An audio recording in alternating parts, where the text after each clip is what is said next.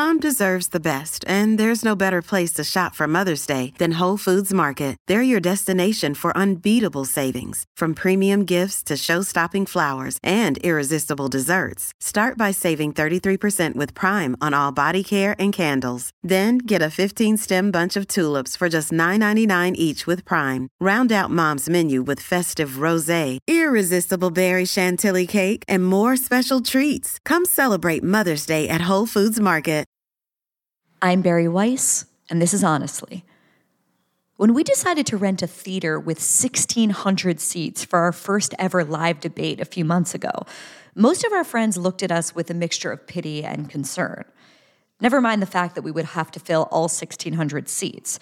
The theater we booked was in Los Angeles, not exactly a city known for its culture of public debates, although I love it.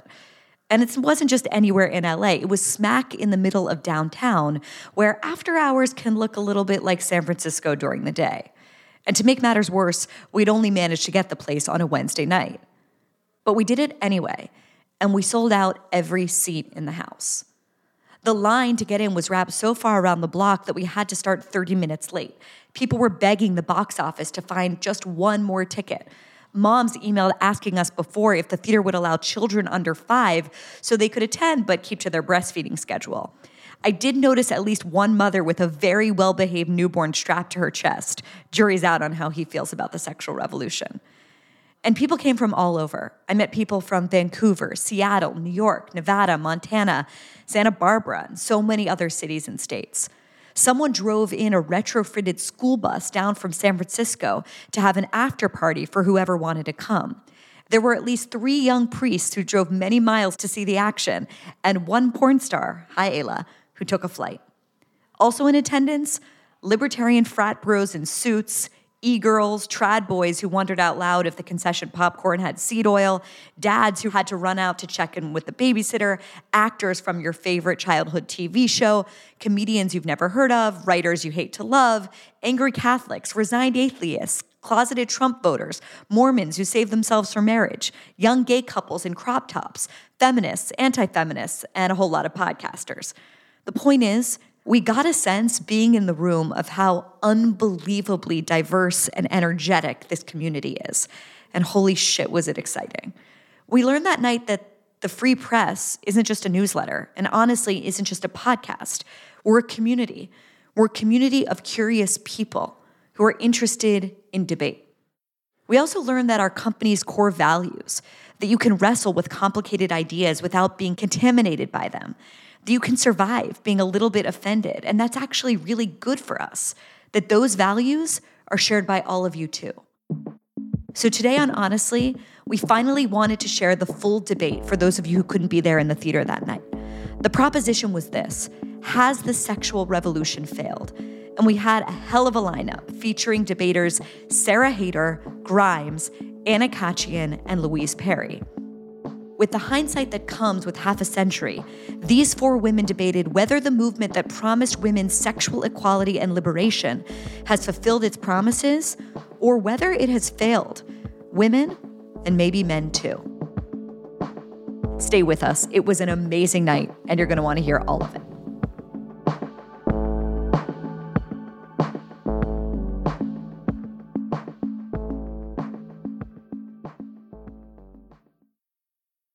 Listeners of Honestly have probably heard me talk about Sapir, a quarterly journal edited by my friend and former colleague Bret Stephens, and for good reason. Sapir is home to thoughtful, heterodox analysis on topics we care a lot about on this show: foreign policy, domestic policy, education, the Middle East, and much more. With Israel at war and rising anti-Semitism in the West, including at our most elite universities, Sapir is more important than ever. Its current issue, called Friends and Foes, takes a deep, hard look at the people and principles that we can count on to counteract dangerous cultural and political trends near and far, and those that we can't. I recommend Danielle Haas's article on the human rights establishment.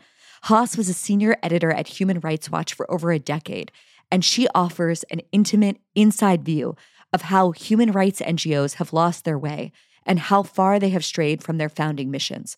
Check that essay out, along with the rest of Sapir's current Friends and Foes issue, at sapirjournal.org/honestly. That's SAPIR journal.org/honestly.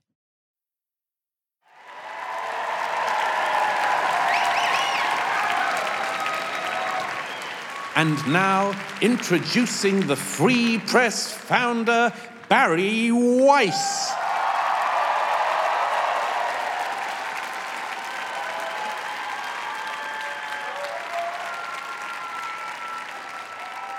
Thank you all so much for being here. I'm so excited to welcome you to the first ever Free Press live debate.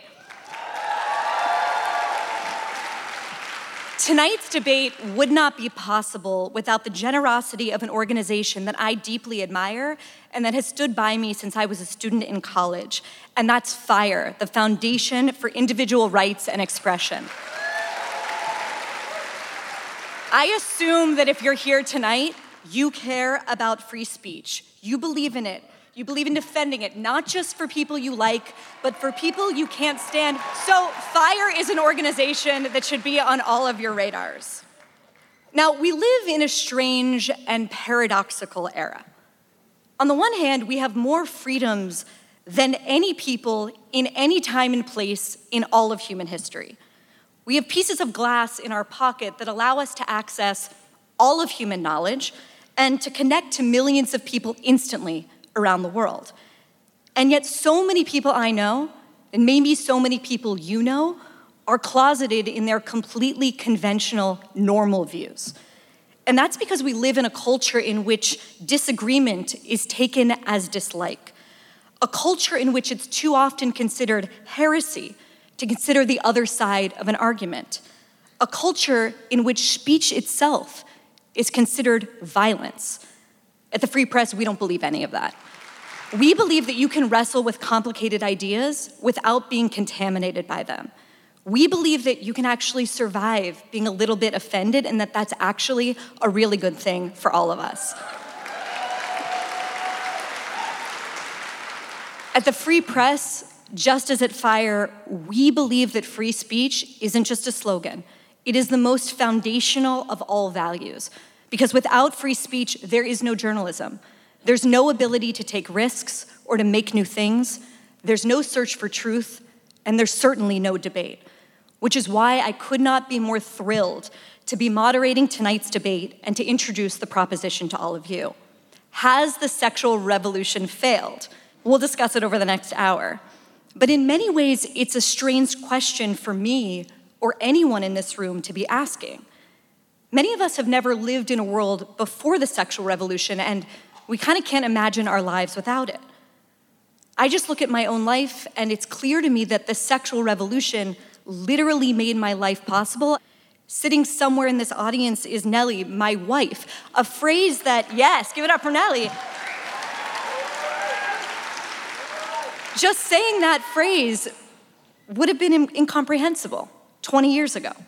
Sleeping at home across town is our baby, born in part thanks to miraculous scientific and technological advances that would have been unimaginable to our grandmothers.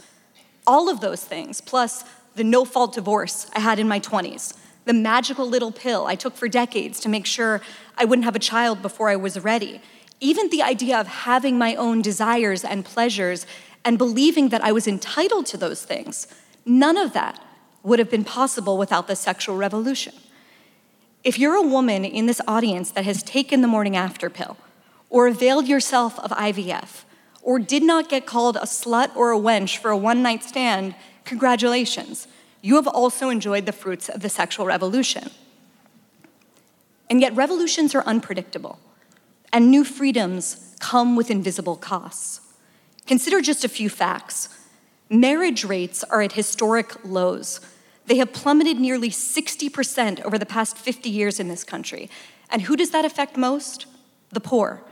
Today, only 30% of working class kids are raised by two parents. Compare that to 85% of upper class kids. In the 1960s, the rate was 95% for Americans across the board. Birth rates are also down. In 1950, women were having roughly 3 kids per family. Now it's 1, sometimes maybe 2. Then there's the unprecedented boom in the availability and the consumption of porn. Pornhub has 2.8 billion views per month. And think about the kind of porn people are consuming. As high schooler Isabel Hogbin wrote recently for the Free Press about the first time she came across porn, quote, "I saw simulated incest, bestiality, extreme bondage, sex with unconscious women, gangbangs, sadomasochism, and unthinkable physical violence. And I discovered it all when I was 10 years old." So porn is booming, but happiness is not. The sexual revolution promised liberation, but women are less and less happy with every year that goes by. In a recent Gallup poll, American adults reported the highest rates of depression in nearly a decade, with women having the highest rates of all. Thank you to whoever the sadist is in the audience. But perhaps our rates of anxiety and loneliness and unhappiness aren't so surprising when you look at the relationship between the sexes. As one writer recently put it, modern heterosexual dating culture appears to be an emotional meat grinder whose miseries and degradations can't be solved by ever more elaborate rituals of consent. That's Michelle Goldberg in the New York Times, hardly a social conservative.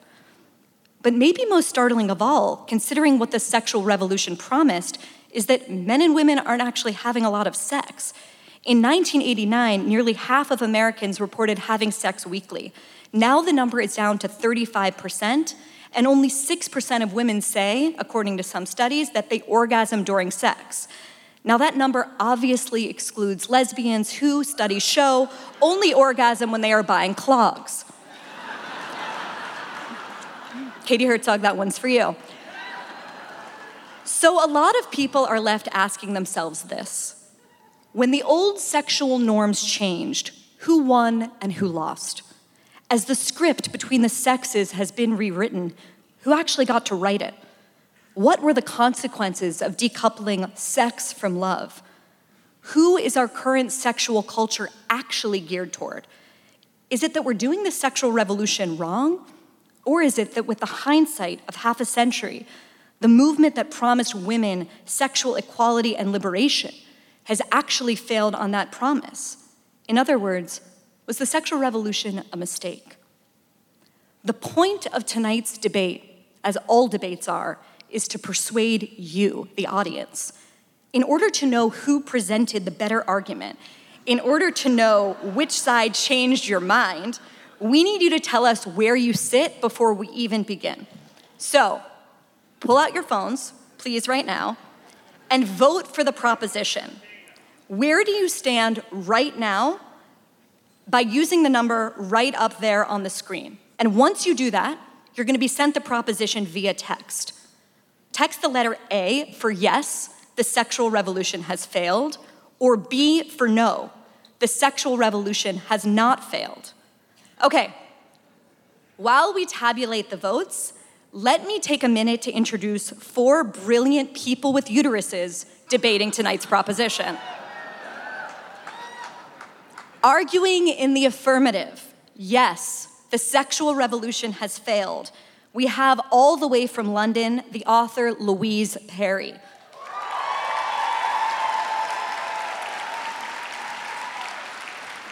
Louise literally wrote the book on this subject. It's called The Case Against the Sexual Revolution. If you haven't read it, you have to pick it up. Welcome, Louise.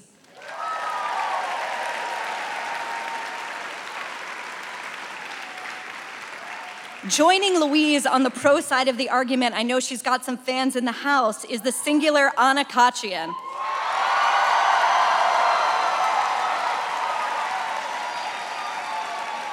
As everyone here seems to know, Anna is a cultural critic, a writer, and the co-host of the podcast Red Scare,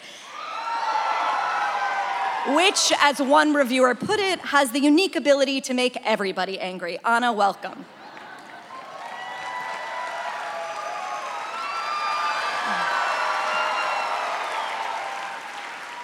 And now, the opposing side of the argument. Here to argue that no, the sexual revolution has not failed is the great Sarah Haider. Yes, give it up for Sarah. Sarah is a Pakistani-born writer, speaker, and activist, best known for co-founding Ex-Muslims of North America. She currently writes on the Substack Hold That Thought. Please welcome Sarah Haider.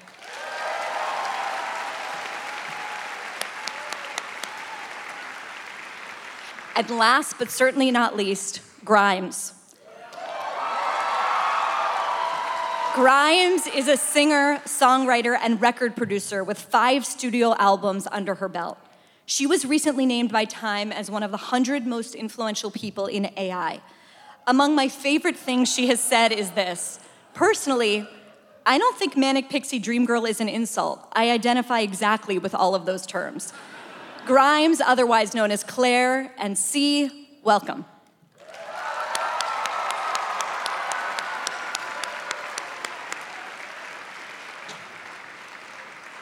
Okay, now let me explain the rules. Each debater is gonna get a 5-minute opening statement explaining their position on the motion. We're gonna start with Louise, then we're gonna go to Sarah, then to Anna, and finally to Grimes. Those opening remarks, which they'll do from the podiums over there, will be followed by 2-minute rebuttals from each participant in the same order. Then I'm gonna ask some questions of the debaters, we're gonna get into it, and finally we'll end with 2-minute closing statements from each debater, and you're gonna be polled again to decide who won. Okay, so let's take a look at the initial polling, which has the sexual revolution failed? 56% of you believe that yes, it has failed. You're with these guys, these broads, and 44% say no, it has not failed. Okay, so that is where we stand, 56% to 44%.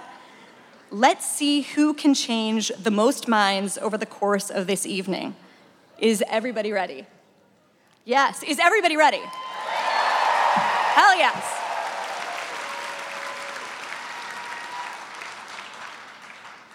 Okay, be it resolved. The sexual revolution has failed. Louise, let's start with you. Up at that podium, when you have 5 minutes for your opening argument, when you have 1 minute left, you're gonna hear a little ding ding bell. And again, when time is up. The floor is yours.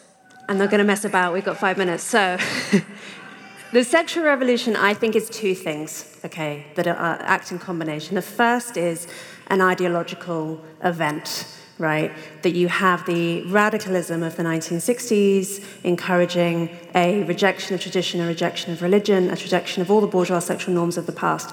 This is not historically unprecedented. It is quite common across history to have periods of licentiousness alternating with periods of prudishness, but generally licentiousness doesn't stick because having sex is probably the most consequential thing a woman can do in a world without contraception, and a lot of women aren't willing to take that risk for the sake of ideology, which is why the second component, which is the technological component, is so important, and that's the pill, of course.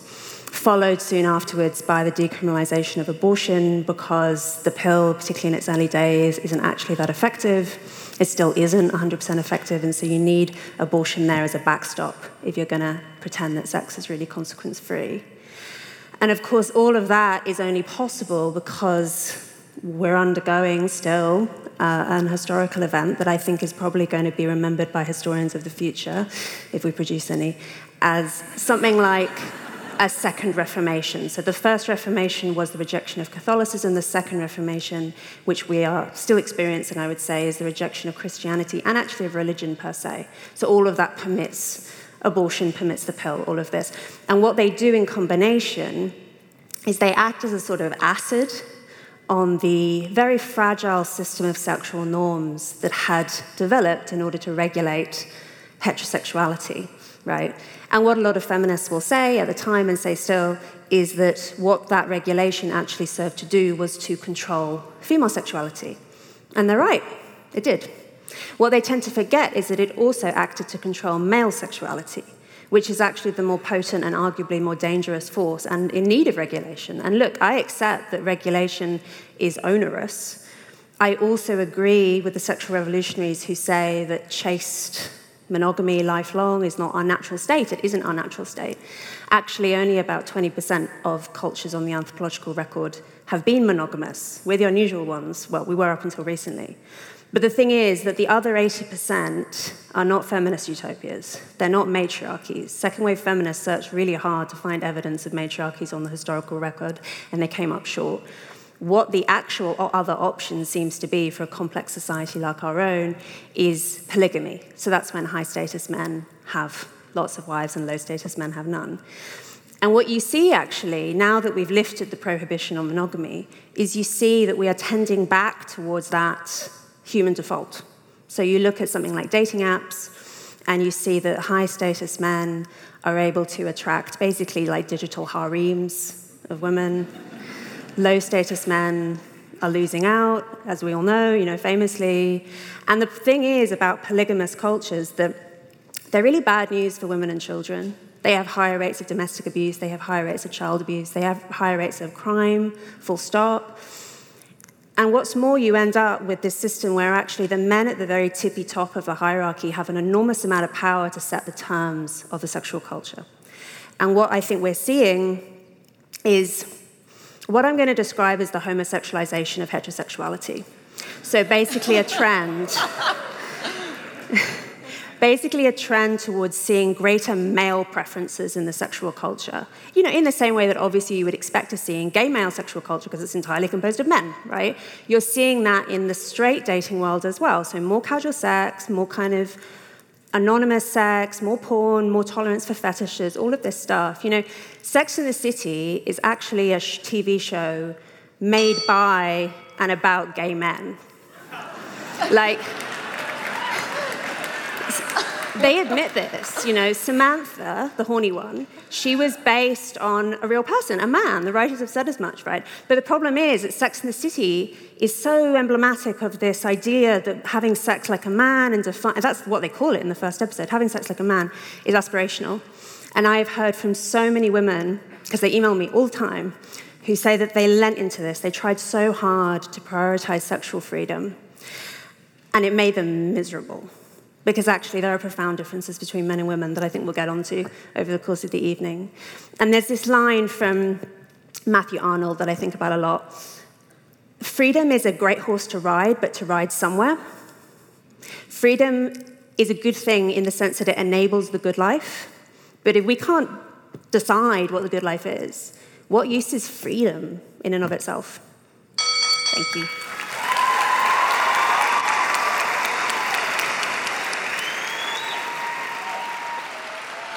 Thank you so much, Louise. We want to get deeper into the question of freedom in a little bit. Sarah, the floor is yours. Has the sexual revolution failed? Let's get 5 minutes on the clock for Sarah Haider, and a round of applause, please.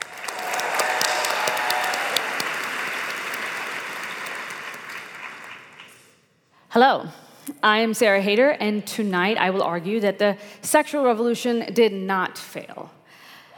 Thank you. First, I'd like to call attention to the fact that this resolution does not say, has the sexual revolution had some bad effects?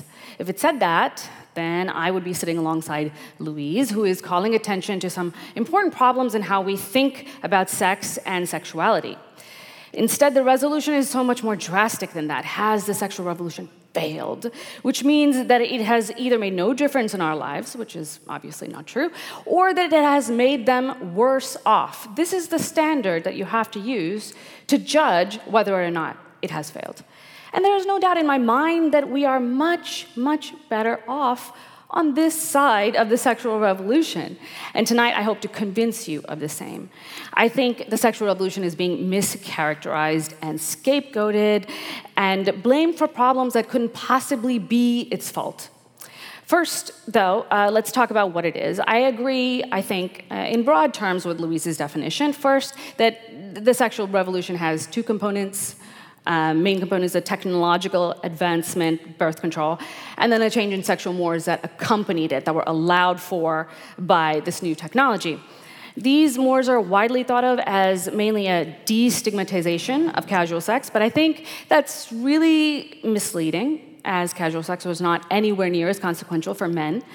Instead, I think we should be more precise. It was a destigmatization of female participation in sex outside the bounds of marriage.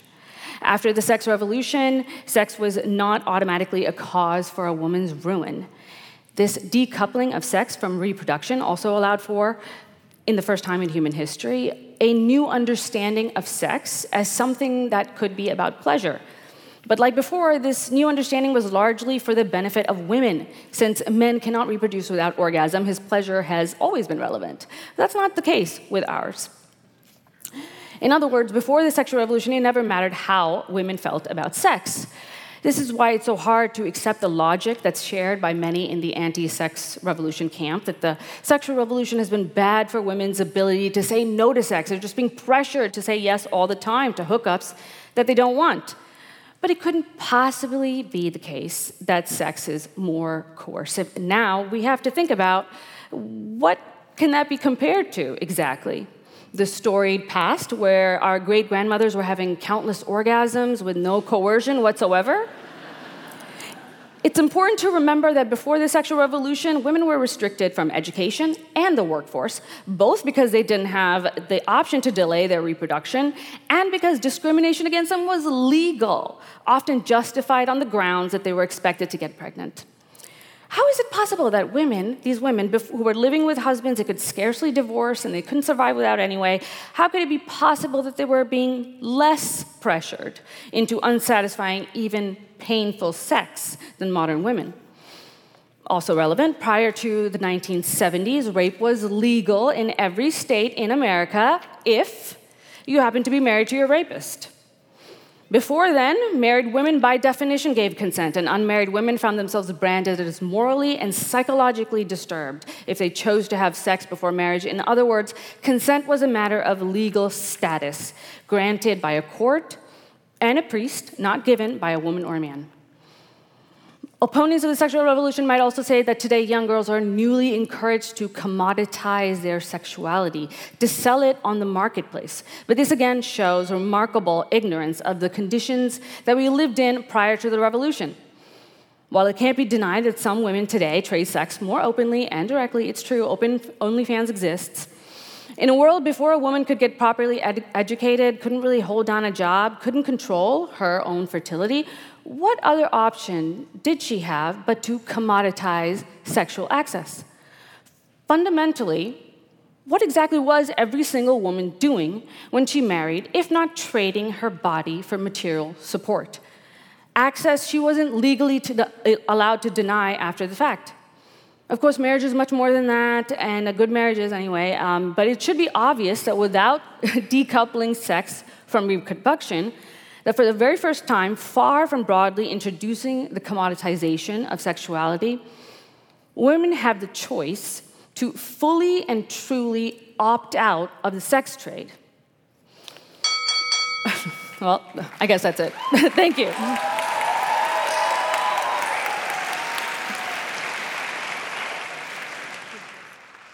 Back to the side that believes the sexual revolution has failed. Anna Khachiyan, the floor is yours. Let's get 5 minutes on the clock.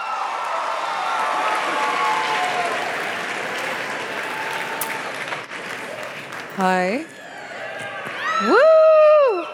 I might have to read because I have brain fog, which I like to attribute to having mom brain and the state of being a woman in general, not my crippling internet addiction.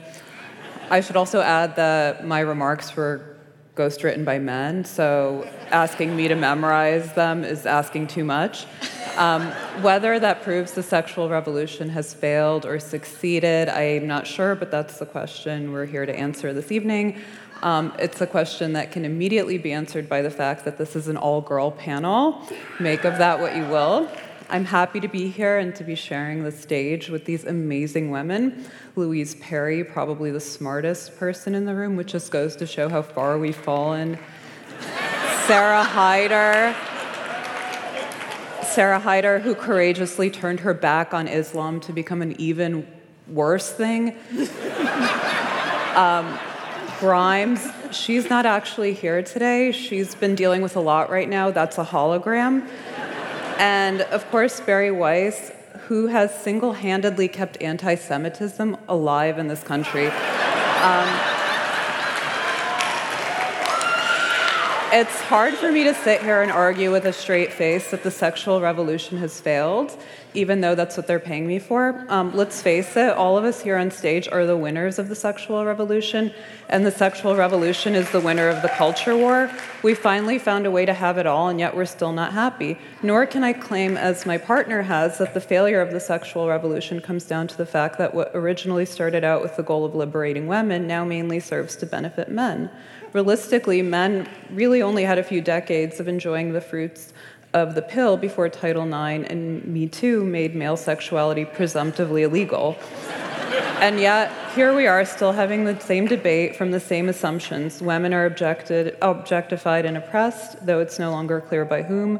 The patriarchy is alive and well, though apparently there's also a crisis of masculinity. No offense, but the idea that we live in a society where men are in charge is funnier than anything Tim Dillon has ever said. The response from both the feminist camp and its post-feminist critics has been predictably to double down on blaming men for a host of offenses from hostile workplaces to eating disorders. This is perfectly in line with the progressive view that when things go wrong, all you have to do is keep doing the thing you were doing before that made them so bad in the first place. Several waves of feminism later, we still haven't left the plantation of treating women as victims, deprived of agency, suffering from a false consciousness that forces them to compete with each other for male attention, unless, of course, they become mothers and are suddenly endowed with the timeless wisdom that actually porn and casual sex are bad. At the same time, I don't really have much faith in that my brand of feminism, which I stole from Camille Paglia, and which says that women do have a lot of power and agency, will prevail.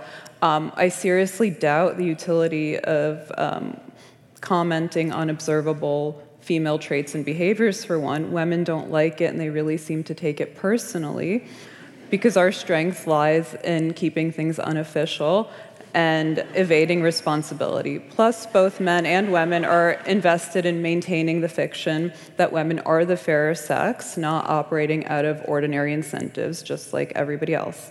If you disagree, you're either autistic or an incel or both, which means you're right-wing, and you're not entitled to an opinion. The problem we now face is that this unofficial style has been officially baked into the system.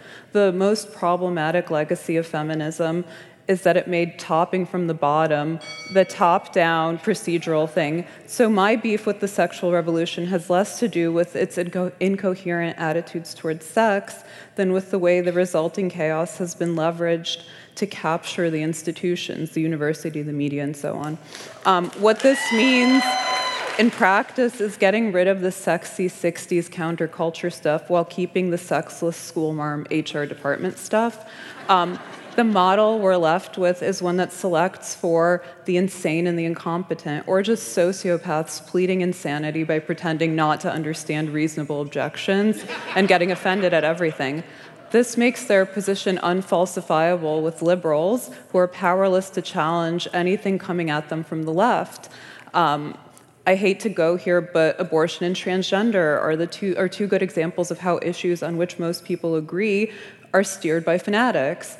The question then becomes, can you criticize the sexual revolution without questioning the entire feminist project, not to mention progressive ideology itself? If the sexual revolution failed, it failed because it won. Thank you.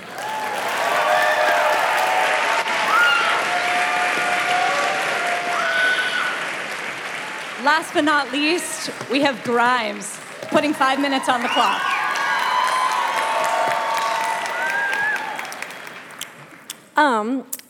Okay, tonight I argue that the sexual revolution will be successful. A revolution is a bomb, and violence cannot be a success in and of itself because violence is a means to an end. But the sexual revolution is incomplete and therefore much nearer to success than failure. Revolutions historically fail when their violent nature becomes their identity, but they succeed when an improved culture is rebuilt in their wake. We are all rebuilding the culture right now.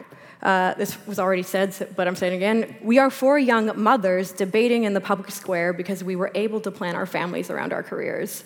It may not feel novel, but in the grand arc of history, this is a rare luxury. The sexual revolution is both a cultural and a technological phenomenon. Birth control, abortions, hormone therapy, pornography, dating apps, blah, blah, blah, blah, blah. The resulting freedoms, behavioral changes, and psychological impact of these technologies have deeply impacted traditional mating practices. Fertility, relationships, and marriage have all plummeted, while depression and loneliness are widespread and climbing. The opposition will correctly argue that the dismantling of sexual norms has left us worse off in many ways. But my rebuttal to traditionalists will always be that advancements in technology must always be accompanied by advancements in complementary social technology. Social technologies include religion, currency, manners, law, values, memes, government. Social technology is analogous to the idea of social engineering. To quote Samo Burja, it is the intentional design of specific social arrangements and ways of operating.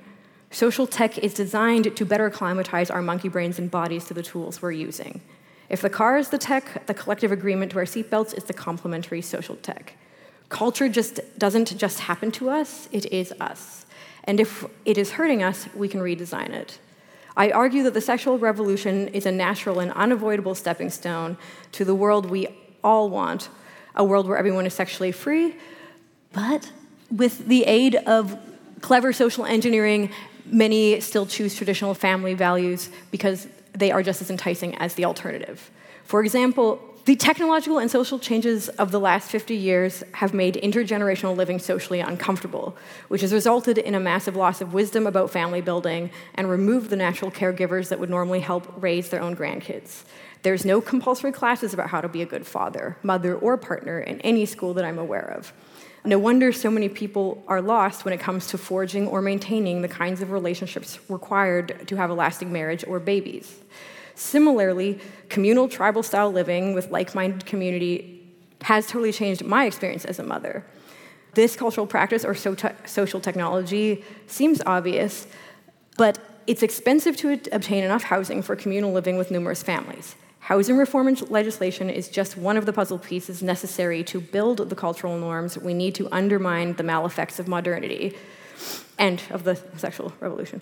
Conversely, I know so many people who experience great emotional satisfaction from unconventional sex lives, and those behaviors can be traced back to Neolithic human behavior just as readily as monogamy can.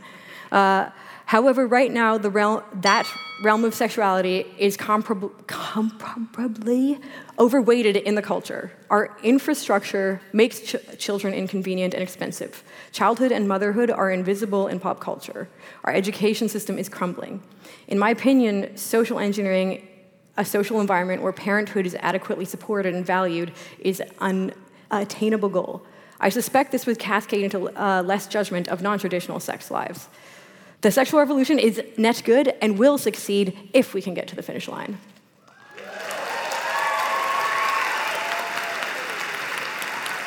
Okay, everyone now has 2 minutes to rebut the opposite side. Louise, we're going to start with you. You have two people on this side who say, Sarah Haider says, compared to what? Yeah, sure, the sexual revolution had left some bad things in its wake, but compared to what? A reality in which rape was legal in every state. Grimes says the sexual revolution is just incomplete, that we're in a kind of liminal space in which we have technology that's advanced, but not social mores that have advanced. Louise, I leave it to you. 2 minutes. So the pickle you get into as a conservative commentator is that if you're a progressive, it's really easy to say, yeah, but not yet. What we need is more of what we're doing now, exactly as Anna described. We need to just keep pressing the same lever again and again, and it's all going to come good, I swear, it's just around the corner. It means that you're never in the position of having to actually defend something that's real. Whereas the problem that conservatives get into, inevitably, is you inevitably get that response, which was, you want to go back to the 1950s? You want to go back to the 13th century, like whatever era you want to name. And then, of course, you get into the trap of having to defend every single feature of that culture, which I'm not going to do. What I do want to say, though, is that we are very, very weird. And I think we forget how extraordinarily weird we are. And it's partly because of the pill, it's partly because of the internet. There are a million different material factors that are leading us to be very, very strange culture in a lot of ways. The argument that I'm making is that we just be a bit more normal. basically. We just be a bit more normal. I'm not advocating theocracy. I'm not advocating, Puritans banning music in Christmas, anything like that. When people call me a Puritan, I'm like, do you know what Puritans thought? What we've discovered is that you do need a sexual culture. Like the idea of just having a complete free-for-all, of just collapsing every single norm and hoping for the best doesn't work. And actually what we've seen is since that effort, what we've had is actually a kind of rushing in to fill the gap. Have you noticed that the people who are most agitated about pronouns are also the people who are most agitated about, age gaps? We've gone from I think what's happened is we used to have, a flawed, obviously, but a basically internally coherent set of sexual norms, set of rules that people kind of knew where they stood.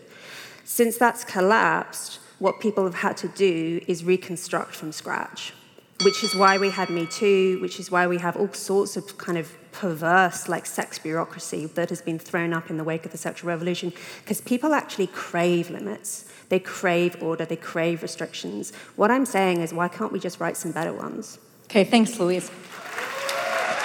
Sarah, Louise began her opening statements, or closed them rather, by saying that freedom is a good horse to ride on if it's going somewhere. Is that true, or is freedom just a good in and of itself? Is choice just a good in and of itself? Is choice a good in and of itself? Not necessarily. And I do think that the sexual revolution is missing something.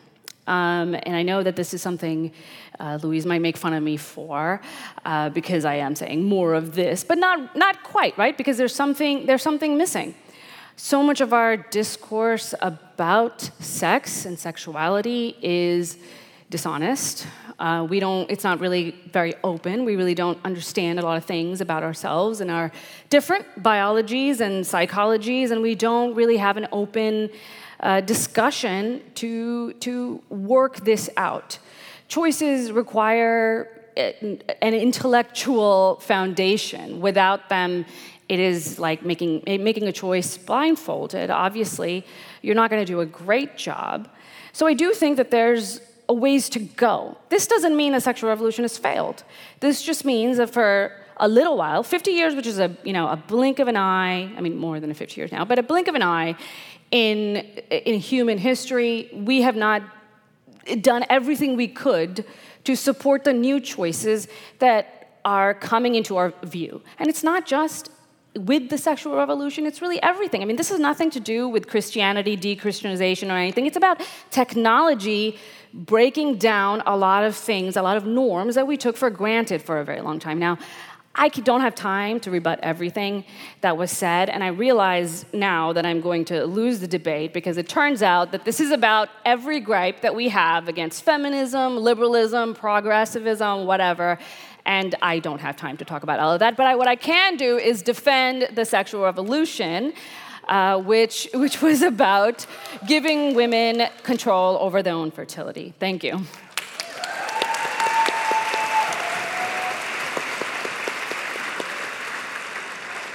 Anna, or hologram of Hannah, you're up.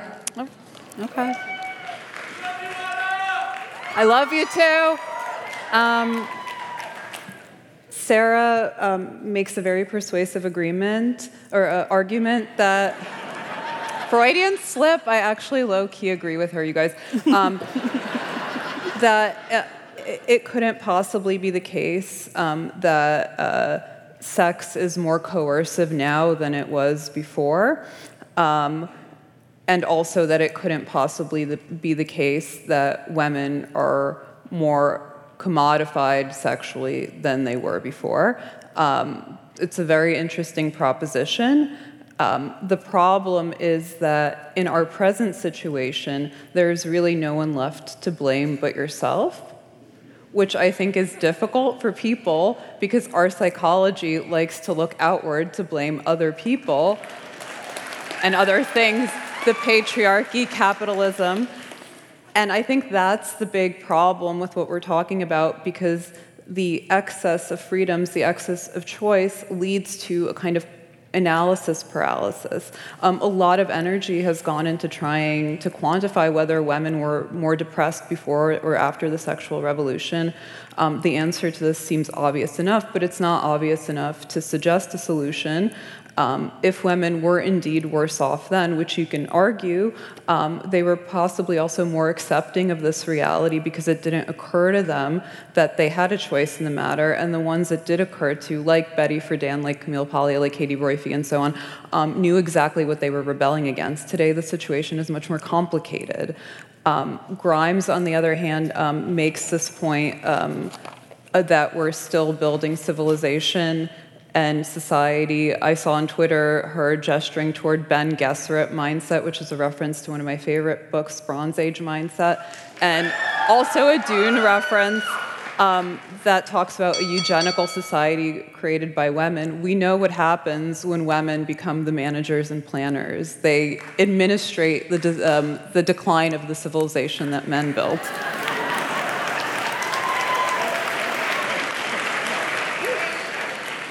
20 minutes in and we have our first BAP reference. Grimes, you, 2 minutes on the clock. I don't know who I'm even supposed to be rebutting, but... These two people. Both of them. Okay. I just feel like there's a lot of... correlation is not causation. There's a lot of assumptions being made. There's a lot of blaming the sexual revolution for byproducts of all of us becoming all online all at once at the same time, and the massive trauma of that, or class issues fucked bureaucracy in the government, whatever. We have a lot of problems that have nothing to do with gender or it's tangentially related. But what I will say is people are sad. It's there's 44 million missing women in India right now. Whatever we're going through, it's just not that bad. And I just I think the other things that you guys are talking about when we're debating those things, we are talking about, again, wider civilizational design. We actually haven't properly sat down and tried to design civilization. We have casually evolved into what we have, and we're you just need to look at the way our voting system works. It's ridiculous and archaic and based on some random farming thing from however many years ago, and this is not well designed. This is a shitty evolutionary outcome. It's surviving, but it's not thriving. And the argument I keep coming back to, Louise said, I'm saying we should push the same buttons. I'm no, I think we should push radically different buttons. What does happen if we just compensate motherhood? At the same time, we've shit all over men so much that they can barely function or seem to be having some mass mental health problem. How can they be fathers? I don't know. Society is, yeah. Okay, now we're going to get into a little bit. Louise and Anna, I want to start with the two of you, because what I'm hearing from you, and I don't disagree, and I don't even think the other side disagrees, is that our current norms around sex and relationships aren't great. No one is going to stand up here and say, yes, hookup culture is awesome. But I think the question is, how do you change it? How do you make your argument a reality? And how far are you willing to go? Right? Right now in 15 states in this country, abortions are banned. In Georgia and South Carolina, abortion access is cut off at 6 weeks. In North Carolina and Nebraska, women can't get abortions past 12 weeks. And there's a dozen states currently allowing some health providers to refuse birth control entirely. And I wonder how that's not the logical conclusion of your argument. In other words, Louise, as you said, freedom isn't a good in and of itself unless you're riding in a particular direction, unless you have a certain North Star. But how do you get people to ride in the direction that you think is correct without that kind of coercion? How far are you willing to go in order to change the reality that you guys think is mistaken?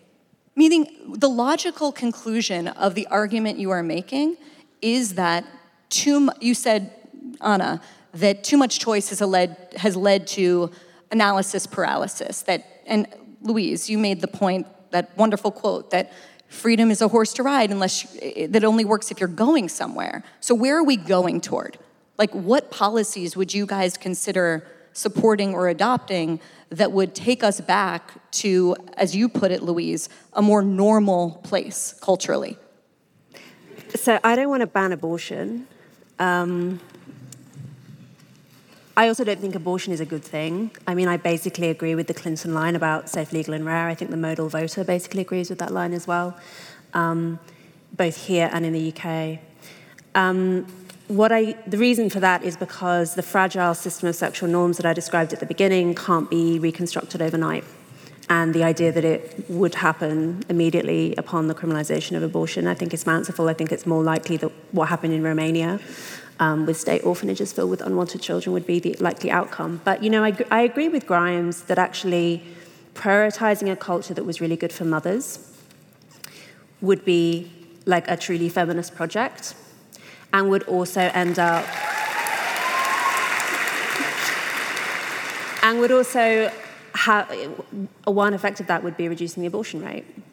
The fact that there was a strong argument made by some more radical second wavers that actually the fact that 1 in 4 pregnancies end in abortion is indicative of the fact that women are not really in control of their sexuality, and that abortion is a bad outcome for the woman, not just for the... whatever you think of the status of the fetus. Yeah, I mean, there's this famous statistic that people like to throw around that's absolutely true and pretty damning, that when contraception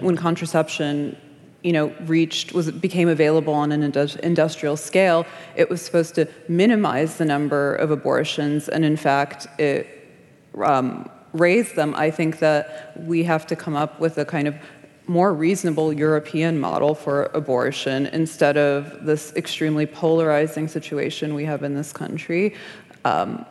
We saw what happened when Roe v. Wade was overturned, and all of the European leaders took to Twitter to genuflect to the American left, talking about how this was like a great abortion of justice, when in fact they have much stricter abortion rights than we do here. So none of that adds up, and I think I don't know how we would go back to that, because I'm not a politician or a strategist, but there has to be a kind of more moderate conversation on topics like abortion, which, by the way, most people agree on. Most people, including myself, even though I personally view abortion as a sin and a stain on your conscience as a woman. But I'll be upfront. I've had an abortion, and I think that is something that most women don't take lightly. But the fact is, in this country, you only hear the voices of the extreme fanatics.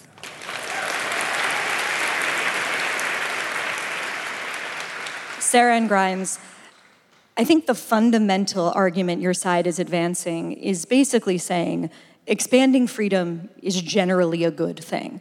But freedom for one group, as we have seen, I think, in the past few decades, often means less freedom for another group. And millions of working-class American kids, arguably because of the sexual revolution, are growing up in a broken home or a home with just one parent, while their more wealthy counterparts either can afford nannies or grow up in a two-parent homes, and they have demonstrably better outcomes across the board. So how do you reckon with the fact that freedom to choose, which is really, I think, at the core of what the sexual revolution is about, has really meant freedom to choose for the wealthy or the upper middle class? And freedom to choose for everybody else has largely meant being relegated to whatever the man who got them pregnant decides to do. How do you contend with that issue? Yeah, I take issue a little bit with what the way that you phrase it in the end there, Barry, because it's not actually the case. I think a lot of these lower income women, single mothers, are being very misunderstood. There's this idea that they're having a lot of casual sex, and then they get pregnant because they're not using or that they don't want the children that they're having. That these pregnancies are, a disaster to them. But that's actually not true. When we listen to these women and we talk to them about their experiences, and there's been lots of studies done on this, you can look at them up and you can talk to these mothers, they will say that their pregnancies might be unplanned, but they are not unwanted. Those children are not unwanted. And they are a source of great meaning in a context where there's not a lot of easy ways to find meaning. And I think that's very important. I would also, I do want to talk about, a person who I think gets overlooked in this conversation, and I know we're going back to the time before the sexual revolution because that's actually what we're debating right now, but we talk about single mothers and their existence today. There are more of them, it's true. Prior to the sexual revolution, between the post-war period and the sexual revolution, there were fewer single mothers than there are now, but there were far, far many more children who were being put up for adoption by mothers who wanted to keep them. This was called the baby scoop era, and I think that you guys should go home and look it up maybe, because it was a horrifying time. The rates of American babies that were being put up for adoption were extremely high. There was a peak of it that was 89,000 or something, and then it declined. It declined fast the second women were able to get an ounce of freedom, an ounce of understanding and acceptance. There were literally tens of thousands or more babies in the arms of their biological mothers who wanted them because the stigma got better. Anyway, I think while we're considering trade-offs, I think we should think about this one, Okay, too. well, let's talk a little bit. Grimes, do you want to jump in? Or I guess what I would say is, again, we keep talking about symptoms, and if you want to get back to the root cause, it's the schools are fucked. People are not educated. People don't even understand their own fertility. They don't understand how to not get pregnant. They don't understand what to do if they do get pregnant. Kids have bad outcomes because kids are not literate. Kids are graduating from grade 9. We are in a massive literacy crisis. It's that's not the parents' fault. That's our system is fundamentally failing, and it's fundamentally failing children first. And even just at the airport, why is the mom always how does the whole line not move for the moms to go to the front? I just our culture doesn't make it easy to have kids, and so it's we're single mothers, it's not doing well. It's no, the whole culture should fucking move. Children are sacred. We won't live as a species if we don't have more kids, and we're personally not at replacement rate. Let's talk a little bit about, picking up, Sarah, on what you said about trade-offs, because I think maybe the weakest part of this side's argument, not the audience, we love you, is compared to what, right? I was editing a piece today about Mahsa Amini, the young Iranian woman who you guys will remember her name, killed by the morality police in Tehran under the Islamic Republic for the sin of showing her hair, right? That is what it is to live in a country that doesn't have this kind of freedom. How do you contend with that, right? How do you argue, if we look at other countries that haven't had a sexual revolution, sure, they don't have OnlyFans, they don't have Pornhub, they don't have people catching feelings, but they have cultures in which to be a woman showing your hair could be something punishable by death. How do you contend with that? I mean, I don't think that we are arguing that we should go back to that, and I don't think that we don't want to we never even women really for had showing it. Yeah, we're not trying to execute women for attempting to obtain an abortion or having extramarital sex. We're just talking about, Grimes points out that we live in a society that's uniquely unfriendly toward mothers and children, which I think is true and correct. Part of the reason that it is that way is due to the sexual revolution. That's something we can blame the sexual revolution for. Because young women who grew up not knowing what to rebel against have a frankly antinatalist and contemptuous attitude toward the sanctity of the family.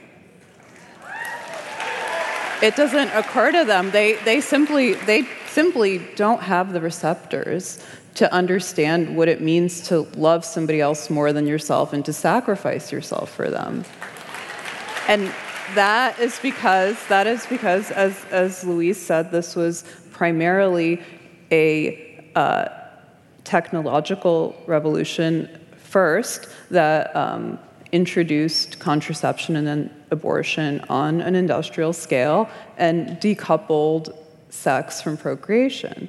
I don't know that I want to go back to recoupling sex and procreation strictly.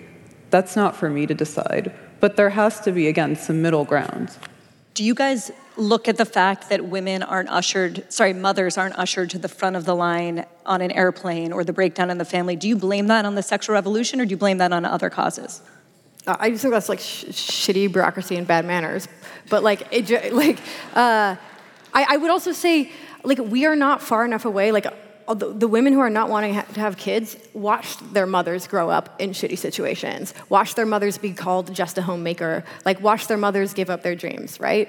Like, it's like, I don't blame like millennial women and stuff. Like, I don't think it's just that like they don't care. It's like everyone is just like, oh my God, like literally half the people I know have like some like borderline personality mom. And it's like, do they all have, but like, you know, we've been like, I think there's just like wider consequences here, and like second order effects of so many other things besides the sexual revolution. But like, especially like I think the like, you know, I'm not like sympathizing with the boomers a ton, but like the boomer women who are like a lot of our moms were stuck in this weird uncanny valley where they were told to have careers and stuff, still all like kind of like left their jobs, were stay-at-home moms, and then told they were failures for that, and then kind of like went insane. This seems like a common theme. So I'm just like, I don't blame us for looking at that and being like, I don't want that. You know? I think there's just so many other things besides just that, like, sociopathy or something. Anna, if you guys are saying, though, and maybe Louise jump in, if you guys are saying you don't actually know if you want to recouple sex and procreation, aren't you on their side? I think we should trade. Grimes should come over here, and I'll go over there with Sarah. Okay, let's do it. Now, I'll bite the bullet. So yeah, bite the bullet. I don't want to. We can't uninvent the pill. As I said before, I don't want to criminalize abortion. What I do want is women to act like the pill doesn't exist. I think that would be the best outcome, because what we've learned is that the shredding of social trust and structures has been disastrous. I take Barry's point, I take Sarah's point. There are obviously enormous trade-offs in talking about a more authoritarian and more conservative culture than we have now, which, you know, is partly kind of what I'm agitating for here. I actually would like us to have a feminist culture that manages to survive. Because as Anna said, we have a profoundly antinatalist culture. We have very low birth rates. Like, what we're actually headed towards at the moment is a progressive culture that lasts all of 10 minutes in human history, because it basically breeds itself into extinction. And so if we are going to have a culture that values, you know, I like having a job, I like being able to go to university, all of this stuff, you know, the basic second wave stuff, I'm completely on board with. What I want is a culture like that also manages to still reproduce itself and still be pro-mother and pro-family. And the problem is, when we're talking about things like, you know, single mothers, I agree, you know, the question is, who exactly is going to perform this supportive role? Because the nature of motherhood is that you do actually need at least one other adult in your life supporting you, because you are physically disabled in late pregnancy. You know, like when I was breastfeeding in the early weeks, I was doing a 40-hour week just breastfeeding, right? Like, you can't actually participate in the labor market as a new mother in the way that you otherwise would. You need other people to do that. And basically the question is this: do we ask people who we know, our family members, our friends? There used to be this kind of person who would like provide you emotional and social support and like pay for the baby and stuff. We used to call them husbands. Do you want those people to perform those essential functions, or do you want the state to do it? because those are the only options. There isn't a third option. Those are not the only options. Wait. I have to. Okay, Grimes and Sarah, 30 seconds each, and then I want to get to the next question. Okay, Sarah, I think you first. that is a kind of an unfair choice that you're forcing us to make, because of course everyone would say you want a husband who loves you, but the point is that sometimes you have a husband who beats you, and then you do want the state to be there as a backup. That's what we're saying. Yeah. I'm pro-police. I just think that the easy out is like all employment ever should offer childcare. Like every job there should just be a nursery at every place anyone works. You know, and not even because it's like, welfare state or anything, but just literally like it's good to have children around. It's good to like have them in the culture. And then like also there's a lot of old people that are just like withering away and they all want to be around babies. And like Okay. One of the things that you can't blame on bureaucracy or bad manners is porn. Okay, the late Andrea Dworkin, I saw a lot of people cheering when she came up on the screen before, said a lot of amazingly memorable things. One of them was this: the new pornography is a vast graveyard where the left has gone to die. The left cannot have its horrors and its politics too. And what she meant by it, of course, is there's no way to make feminist porn or ethical porn, that porn in and of itself is unethical and anti-feminist. Louise has said before that anyone who calls themselves a feminist cannot in good faith watch porn and shouldn't let their husbands watch it either. Sarah or Grimes, does either of you want to respond to that? Is porn part of the cost of the sexual revolution? Is it even a bad cost? Well, we've had porn for a long time. Like, we've had porn for, like in the French Revolution and stuff. Like, we've just always had porn. It's just, like, digital life makes it a lot easier to access it. But, like, this is, like, you can go look at, like, ancient sites. Like, people have been drawing... porn has existed for a long time. I still think porn is a little weird. I think it's kind of bad. I'd probably be happier without it. I wouldn't want my kids to see it. I think it probably harms relationships, but still, also we could be making better porn. Literally, she's such an optimist. Like, why is the script so bad? Why is the music bad? Like, why are the cameras bad? Like beautiful cinematic porn. Like, why am I not seeing Antony and Cleopatra? Like, with the Shakespeare, with like anamorphic lenses, beautiful, great acting. Like, it could be good. I don't think we can top that. Sarah, one question for you. Can I touch the porn? Can I touch the porn bit? Because I feel like it's.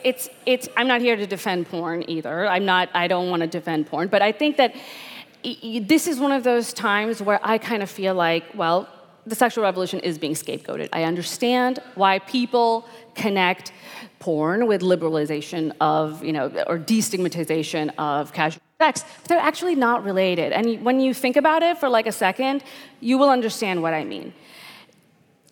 There are many, many people around the world, millions, countries, whole countries, where there are no sexual revolutions. There's been anything like the sexual revolution, and they are watching ridiculous amounts of porn. Saudi Arabia has porn, lots of porn. Pakistan's watching porn. Egypt's watching porn. They're watching American porn. I mean, but that's because it was unlocked by the sexual... So no, that's not true. It's not true because it's always existed. What has happened recently is that we have the internet and we have smartphones. If you go to Victorian England and then you give them the internet and a smartphone, they will have a thriving porn industry within weeks. But what I'm saying is that the sexual revolution is part and parcel. It's a package with feminism, liberalism, whatever you want to call it. And these are primarily, if not American, then at least Anglophone exports that go out to the rest of the world. Barry, why aren't we getting the interesting questions about porn? Do you want one now? Here's one right now. I think I will defend porn. I think the big problem with porn isn't that it's exploitative or immoral or unchristian, though it may well be those things. It's that it eliminates all the risk of sex in favor of like low stakes instant gratification. God doesn't want you to hear me. It's like phones, video games, whatever. It becomes like a surrogate activity for participation in real life. And it also becomes increasingly inseparable from real life. So I think if you're going to argue against porn, it should be on those grounds, or else you're sort of just telling on yourself. That's That's my 2 cents. Louise, do you want to get into porn, or can I give you a different question? I'll just say briefly that, like, Dworkin was completely bananas, but she was right about porn. I think one thing everyone on this stage has in common is none of us would get up here and make the argument that we should limit free speech because neo-Nazis and bigots also use speech. And I think you could make the argument that so too should we not get rid of sexual freedom just because some people have bad experiences with sexual freedom. I would love for you two to contend with that a little bit. Like, the argument seems to be that we need to somehow, although you haven't quite said how, restrict choice in some way, or at least re-stigmatize, or maybe bring back shame a little bit. And I just want to have you fill in that argument a little bit more, if you would. In addition to pretending like the pill doesn't exist, what are other things we should do, Louise, in addition to not allowing our significant others to watch porn? I mean, I have a long laundry list of things I think the UK government should do, but this maybe isn't the venue for those. I think that the idea of, we don't really live in a free sexual culture, right? I mean, Sarah talked at the beginning about women in the past, before orgasms were invented, having painful, unwanted sex. Women are still having painful, unwanted sex. It's just having painful, unwanted anal sex. That's basically the only difference. I'm serious. The number of teenagers who are having, thoroughly miserable sexual experiences in the name of liberation is astonishing. I think we've basically just seen a flip. It used to be they were stigmatized for being sluts, and now they're stigmatized for being prudes. It's the same thing. So the idea that we can the idea that we're experiencing freedom now, the idea that we could experience freedom, I think the nature of human beings is that actually we are social beings. Sex is a relational thing. One's behavior and preferences necessarily impact on other people. There's a line from another Englishman, which I think about a lot, which is R.H. Tawney, the historian, who said, "Freedom for the pike is death for the minnow." And I think that what we're experiencing in our apparently freer culture is actually all that we've done is kind of cleared the way for a lot of pikes, which has produced the ruination of a lot of minnows, because that's actually how power operates, and that's how freedom really operates. So I think I'm not convinced that the change will come from going around, lecturing young women on how to avoid our past mistakes. I think we have to teach young women to accept that what the previous generations of women have sued for has come to pass. With great freedom comes great responsibility. What does that mean? You have to take responsibility for your actions. You have to gain an intuition to take accountability. That means you have to have what Laura Kipnis called life experience. And unfortunately, a lot of awkward and uncomfortable sex falls under that rubric. So you have to kind of proceed at your risk. That's my feeling about it. How do you teach young women to take accountability, responsibility for themselves? 2 last questions before we get to the closing statements. One of the people that I spoke to in advance of tonight's conversation is Richard Reeves. If you guys haven't read his book of Boys and Men, I recommend it. And he said this to me, which I thought was amazing. From a classical male perspective, the sexual revolution cannot go far enough. In other words, the sexual revolution suits men. It suits men in its detachment of sex and love, in its detachment of childbearing from marriage, in its normalization of porn. So, in their fight to free women from a terrible reality, did the people who pushed the sexual revolution misunderstand what women really want and need? Or does Richard Reeves have it wrong that from a classical male perspective, the sexual revolution can't go far enough? Is it caricaturing women's sexual desires to say that? I'd question the premise a little bit. I don't think that it's a zero-sum game. I don't think that's something that, even if it was true that sexual revolution was really amazing for women and really amazing for men and really bad for women, which of course I disagree with. I think it's been pretty good for women, all in all. Even if it was pretty good for women and then spectacular for men, I think that's a win. I'm still for it. I think that would be a great outcome. I think a lot of the problems that we are seeing with modern society, a lot of the problems that we're discussing here today are very much tangential to the sexual revolution, if they're related at all. There are broader problems about liberalism and about choice in the modern excess sense of the word, in the McDonald's sense of the word, that we just have too much of too many good things. That's a technology problem, that's a progress problem, but it's not something that can't be overcome without, with some education, some open dialogue and discussion. I mean, we can poo-poo it all we want, but it's not a real solution to be saying, well, progress is a problem, choice is a problem, but I'm not going to talk about what I want to restrict because I don't actually want to restrict anything. I mean, it's not really something we can move forward with, and we should be looking forward to finding a solution. Do you guys think the sexual revolution was basically, if not intentionally, but in practice, engineered to suit the desires of men and not women? Louise has very convincingly argued this point, but I myself am not so convinced. As I said in my opening statement, there was realistically only a very short time before when men could enjoy kind of an unlimited free-for-all of like loose tail.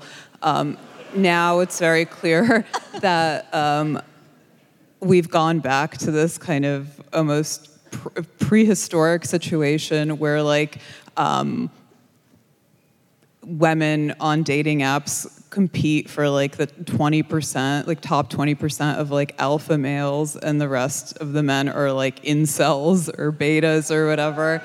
I don't think men are having a particularly easy time of the sexual revolution either. You look at like the statistics for men overall, more men are single today. Many of those single men are living with their parents. Their incomes are depressed. Their outcomes are depressed. Their lives kind of suck. The other thing is like what happens when you de-incentivize normative expressions of male sexuality and make them punishable by like classically feminine modes of like reputational damage or character assassination. That also selects for freaks and perverts and guys with humiliation kinks. So I think overall the situation is not at all to the benefit of most men. Okay, last question before we get to closing arguments. I want 30 seconds from all of you. As Grimes mentioned in her opening statement, you're not just for incredible women, you're also moms. All of you have young children, as do I. And I wonder if we could close on a question just about the future you want to leave for your children. Not to make it too cheesy, but I'm curious. Louise set that out pretty clearly in the end of her book. She says, listen to your mom, which maybe will be her answer here. But what is sort of a healthy sexual culture that you want your children to live in? I would love, Louise, to start with you, and let's just do a quick round robin, 20 or 30 seconds each. I don't have any... I basically think that most grandmothers are pretty much right about all of this stuff, and you can ask any given woman in her 70s or 80s, and she'll probably give you a fairly good answer to this. You know, we have conducted a very radical social experiment. I mean, it conducted on us, really. It's just a consequence of material factors, really. No one designed this, really. You know, Hugh Hefner really enjoyed the sexual revolution, but he didn't really engineer it. And I think what we're experiencing, what I suspect we are entering into, is an era of reconstruction, an era of people realizing that actually trying to have a kind of vacuum in place of a sexual culture doesn't work, and a process of reconstructing from first principles what our grandmothers could have told us if we'd bothered to listen. Grimes? What world do you want your kids to grow up in when it comes to the sexual culture? I mean, I just hope they really like the people they're dating. I hate to, I just feel like we're gonna have AI girlfriends and stuff. Like, it's gonna be so crazy by then. Like, I can't even fathom. Like, I feel like everything we're talking about now, we're not even women might be obsolete in 5 years. Just to be clear. I hope not.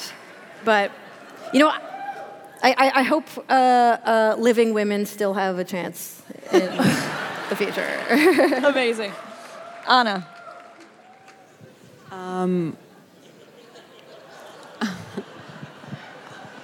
I just hope that my son can feel confident and secure in his masculinity, which in turn will make him act honorably and with respect toward women.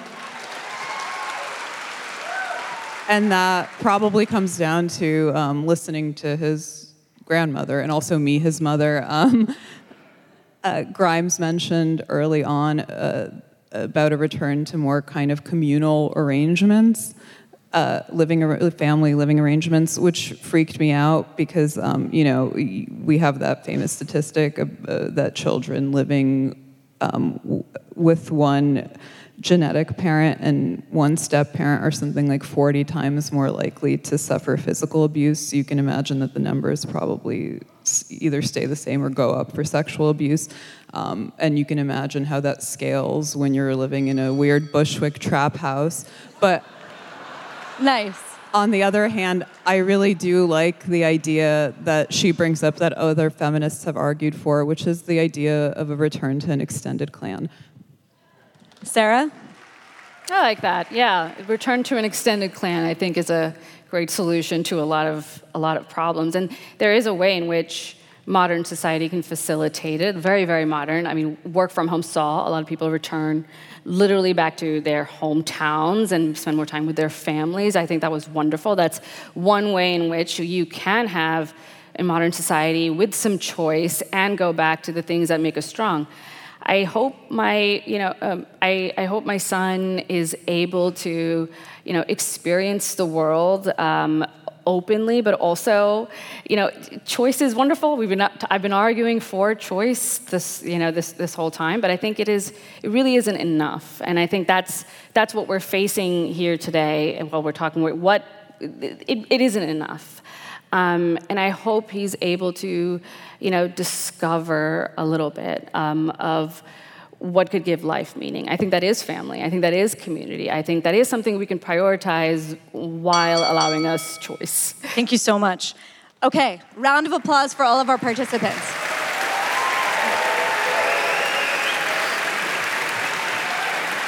Okay, now, if this is possible with the people manning the time clock, I think we should put 1 minute on the clock for each of these closing statements, because I know we're super behind. If that's not possible, we will try as much as we can to keep it to 1 minute. So each of you is gonna have 1 minute, maybe a minute and a half, to make the most compelling closing argument you can make, and the bell will ring at the end of that time. We're gonna go in the order we began with. Louise Perry, you are up.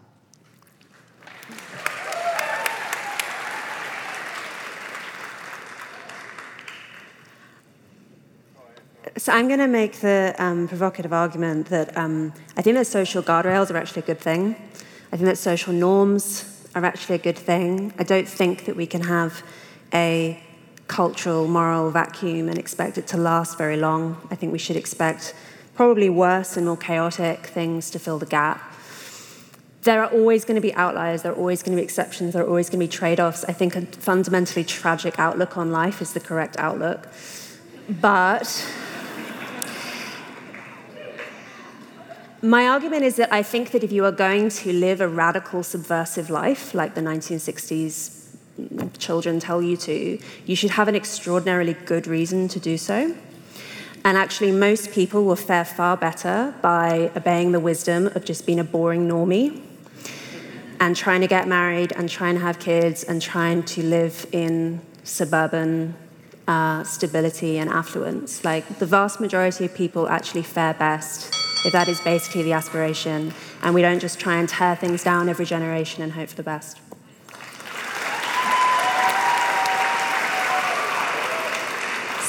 Sarah.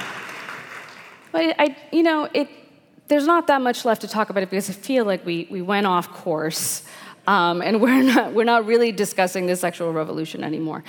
And if we, if this is what it is, that we have a lot of gripes with modernity, we have a lot of difficulties and challenges that we're facing today that are unlike anything we've experienced before, I think it's normal to feel dissatisfied and to feel like we were promised something maybe that we haven't yet achieved. I think that those feelings are normal and those feelings are good, but I also think that we have a really exciting challenge ahead of us. We have, for the first time, been able to, achieve some really incredible things. Even the sexual revolution, even control of our fertility is incredible. And never in the I don't know, there's no animal that has ever achieved anything like this. This is a scary thing, and of course there are downsides. It's been 50 years. I think we can improve on this. I think we can build a better future. And the proposition today is whether we should keep what we have, keep the sexual revolution and build on it, fix it, improve it, yes. Or whether we should go back, or whether we would prefer to live in a world where it didn't occur at all. Thank you. Thanks, Sarah. Red Scares, Anna Khatchou. First of all, I want to point out that we're all boy moms here, except for Barry, right? I'm a girl mom. Nature is healing itself. That's how we combat the ill effects of the sexual revolution. I had to do a lot of mental gymnastics to get where I am today, arguing against the sexual revolution. It's hard to deny that the sexual revolution has been a great success for me personally, and also in the way that it played out in the culture at large, though those things often come into conflict, especially as a mother trying to keep her child out of the clutches of rabid ideologues while making sure not to indoctrinate him too far in the opposite direction. Still, it would be hypocritical of me to blame the sexual revolution for everything. Instead, I'd like to blame liberals, particularly the intellectual dark web, for pretending to offer a heterodox alternative to wokeness while actually siding with it every single time. A question that kept coming up again and again for me is, do I think of myself as sex positive or sex negative? When Dasha and I first started the pod, I simply assumed I was sex negative because all the sex discourse we were hearing was so off-putting. But if I'm being honest, I'm actually sex positive. I think sex is cool and fun, and it's too late to go back anyway. So terms like sex positivity and sex negativity really have about as much meaning as liberal and conservative. The sexual revolution won out decisively in the public sphere, but it cost us a lot in the private realm by making the personal political, i.e. subject to constant renegotiation. It really took the wind out of its own sails and flung the door open for carpetbaggers. I think that we've raised enough awareness, we've broken all the taboos, we've destigmatized all the stigmas, and I think it's time to stop talking and take responsibility for our desires. Thank you. Thanks, Anna.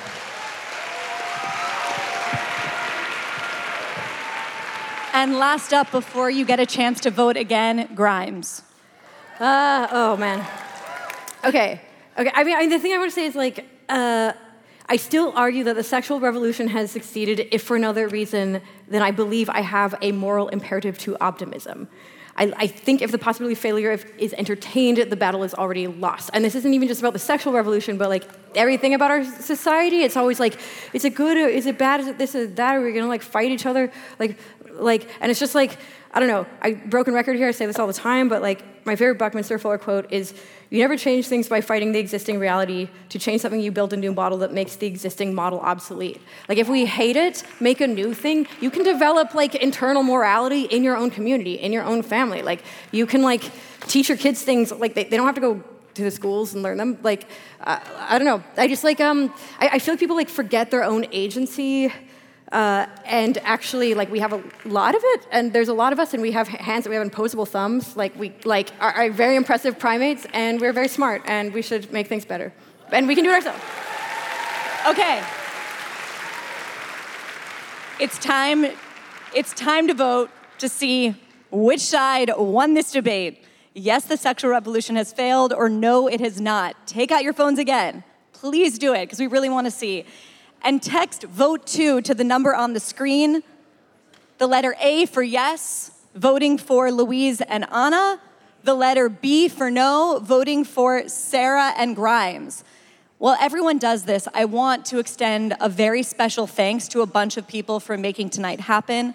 A huge thank you to Greg Lukianoff, president of FIRE, for making the trip to be here. And to Nico Perino, Alicia Glennon, and the entire FIRE team for making tonight happen. I also want to thank our friends at Substack, especially Hamish McKenzie, Chris Best, and Sachin Monga, for giving us a platform that launched this entire company. Last but not least, the Free Press is a very, very new operation, and this is the first live thing we have ever done. And I'm incredibly, incredibly grateful to Carrie Goldstein, who's probably just sweating somewhere in the corner. Carrie, if you don't know him, had the wisdom to put the late Christopher Hitchens on the road to debate God, and in his infinite wisdom decided we could fill the Ace Theater for our first ever debate. So Carrie, thank you so much. Okay. Let's see who won tonight's debate. If we could put up that slide. Wait, did we win or not? Wow. Oh, wow. Has the sexual revolution failed? 49%. This is unbelievably close. 49% to Anna and Louise and 51% to Sarah and Grimes, which means Sarah and Grimes win the night. Whoa, that was hard. Okay. And with that, thank you for coming. Thank you, Anna. Thank you, Louise. Thank you, Sarah. And thank you, Grimes. Have a great evening. All right, we won.